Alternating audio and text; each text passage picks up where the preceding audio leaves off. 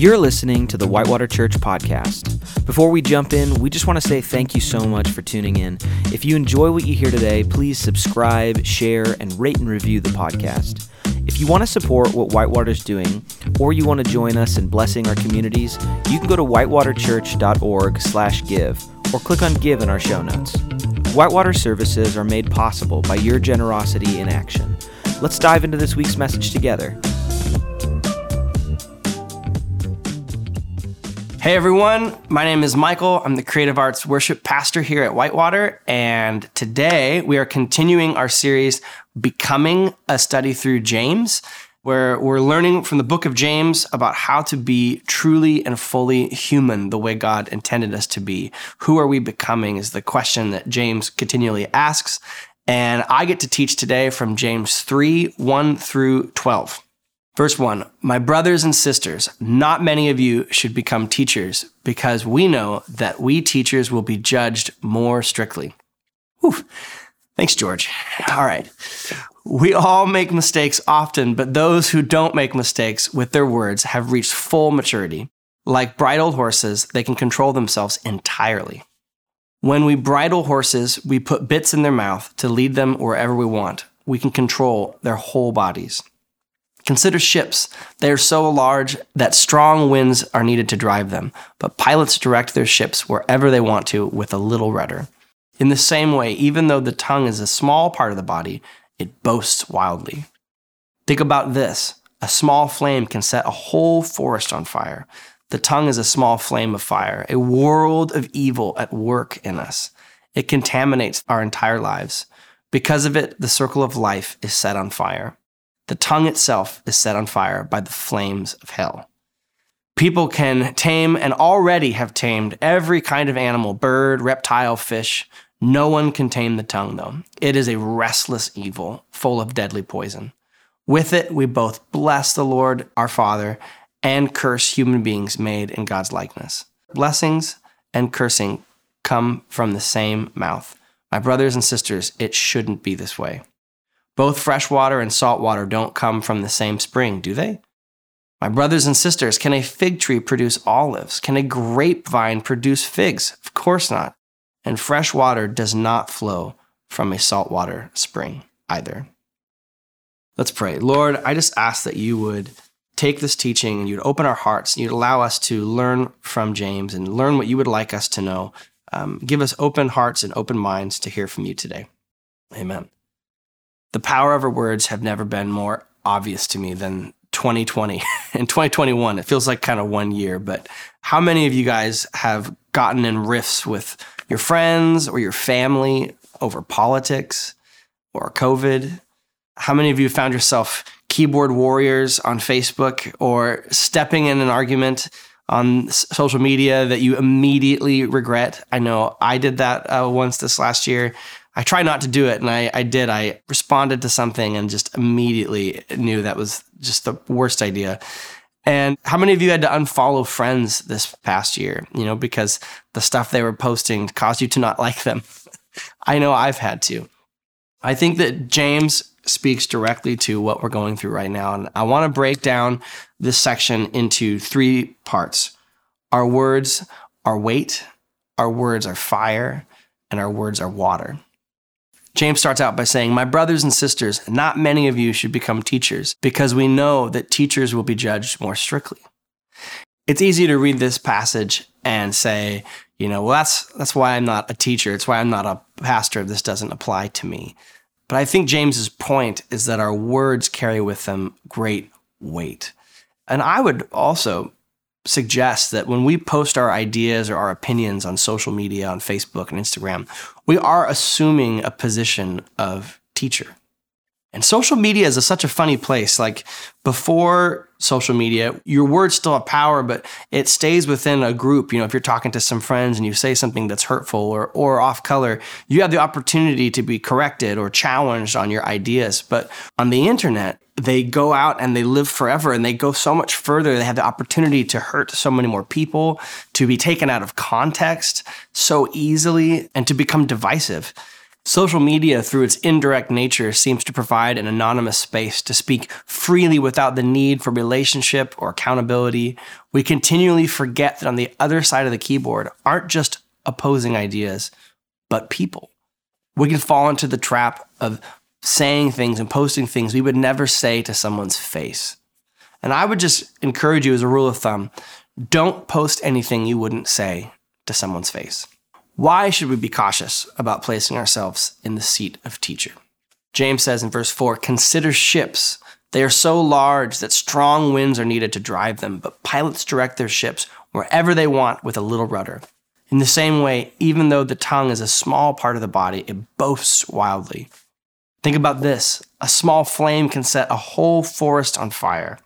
The tongue is a small flame of fire, a world of evil at work in us. It contaminates our entire lives. Because of it, the circle of life is set on fire. The tongue itself is set on fire by the flames of hell. You know, as I'm filming the sermon right now, our skies are filled with smoke. I actually drove back from Eastern Washington yesterday, and it is so smoky over there from the forest fires. You can only see about 5 car lengths in front of you. And this analogy is so applicable to right now. I mean, just think about the amount of damage that these fires have done, the amount of property damage, but it does to our air quality, to our lungs, people who have lost their lives and their homes, all because of a gender reveal party. I was sitting at my father's cabin and the air was about 110 degrees. It was at night. 110 degrees was hot.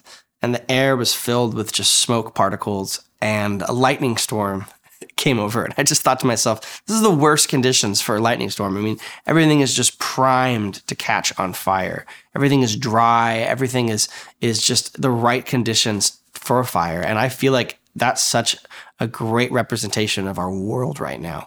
I feel like everyone is just dry and fragile and ready to catch on fire. And our words have the ability to bring great destruction if we're not careful. N.T. Wright writes, "We know only too well from the way the media eagerly trips up politicians and other public figures that one word out of place can ruin a career or bring down a government. One unwise remark reported and circulated on the internet can cause riots on the other side of the world." This year has been a case study in this. Our words are a witness. Jesus says in John 13, "I give you a new command. Love each other just as I have loved you. So you also must love each other. This is how everyone will know that you are my disciples, when you love each other." And you might say, I'm loving people by speaking the truth. And we are to speak the truth, but in love. And how does Scripture define love? 1 Corinthians 13, 4-7 says, "Love is patient. Love is kind. It isn't jealous. It doesn't brag. It isn't arrogant. It isn't rude. It doesn't seek its own advantage. It isn't irritable. It doesn't keep a record of complaint. It isn't happy with injustice, but is happy with the truth. Love puts up with all things, trusts all things, hopes for all things, endures all things." Mocking someone or someone's belief or a group of people's beliefs is not love. When have you ever been made to feel loved or effectively challenged or got yourself to consider your own beliefs by being mocked? It's not loving. In the U.S., we enjoy this incredible liberty called the freedom of speech, which is the right to express opinions without government restraint. It's a democratic ideal that dates back to the ancient Greece. The ancient Greeks pioneered free speech as a democratic principle, and as you know, in America, it is our First Amendment right. However, just because in America we enjoy this freedom does not mean that our speech should not be governed. As followers of Jesus and members of his kingdom, our speech is to be governed by the law of love, as laid out by Jesus. Verse 11, "Both fresh water and salt water don't come from the same spring, do they?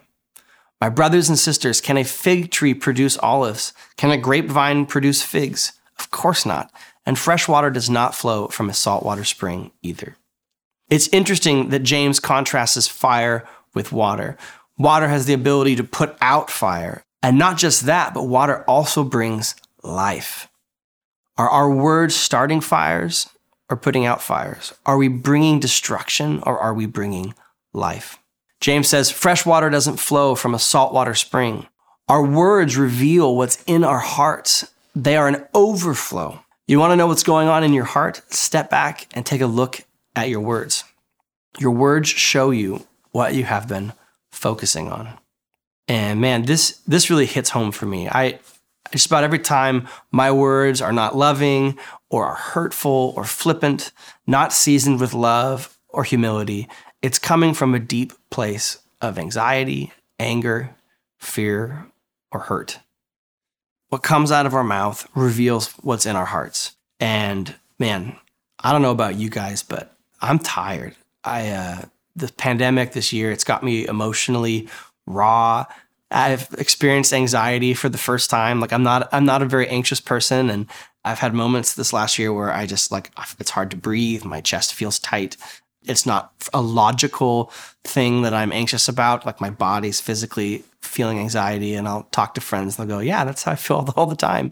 I have a new empathy for that. I'm experiencing grief, the loss of things and the way things were. And my temper's shorter, and I'm not always aware of what I'm feeling, but it spills out in the way that I talk and the way that I interact with people. And, James says that salt water and fresh water cannot come from the same source. So how do we exchange our salty water with fresh water? We need more intake.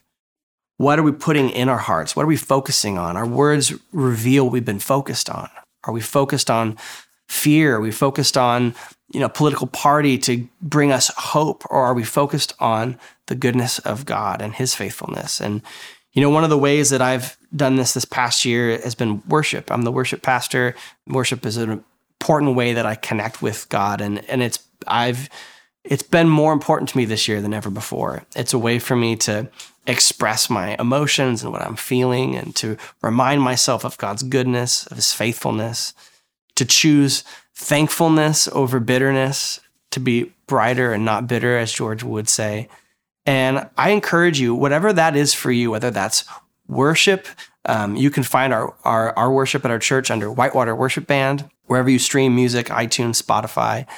Or if for you, that's spending time in God's word, in prayer, in meditation, going for a walk, being in nature. There's all kinds of ways that we can fill up our hearts with God's goodness, have a bigger intake. That's the only way to flush out the salt water, the anxiety, the fear, the anger, the hurt, is to process that by spending time with Jesus. I want to leave you with this verse. This is one of my favorite verses, and may this just be a picture of the type of people we want to be at our church. And I think it really sums up this point well. Colossians 3:12-17. Therefore, as God's choice, holy and loved, put on compassion, kindness, humility, and gentleness and patience. Be tolerant with each other. And if someone has a complaint against anyone, forgive each other, as the Lord forgave you. So also forgive each other. And over all these things, put on love, which is the perfect bond of unity. The peace of Christ must control your hearts. Listen to that. The peace of Christ. Peace is the opposite of anxiety, of fear, of anger, is peace. And God offers us his peace. How do we fill our hearts with God's peace?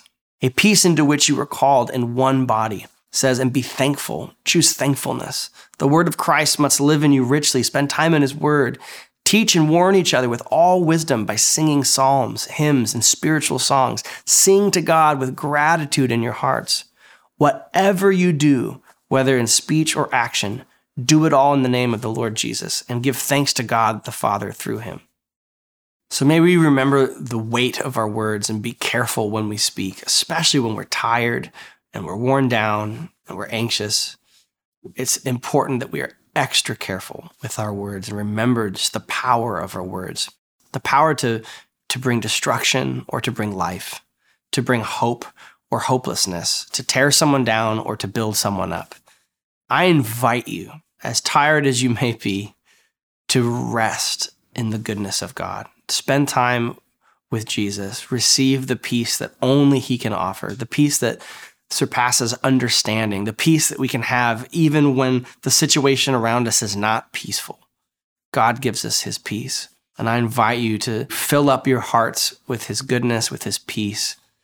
And may that overflow to the community and the people around us that God's put in our life to love. Thanks again for listening today with us. If you have any questions or comments about today's message or want to contact Whitewater Church, you can reach out to us at info@whitewaterchurch.org or click on Contact in our show notes. Have a great weekend, and we'll see you next time.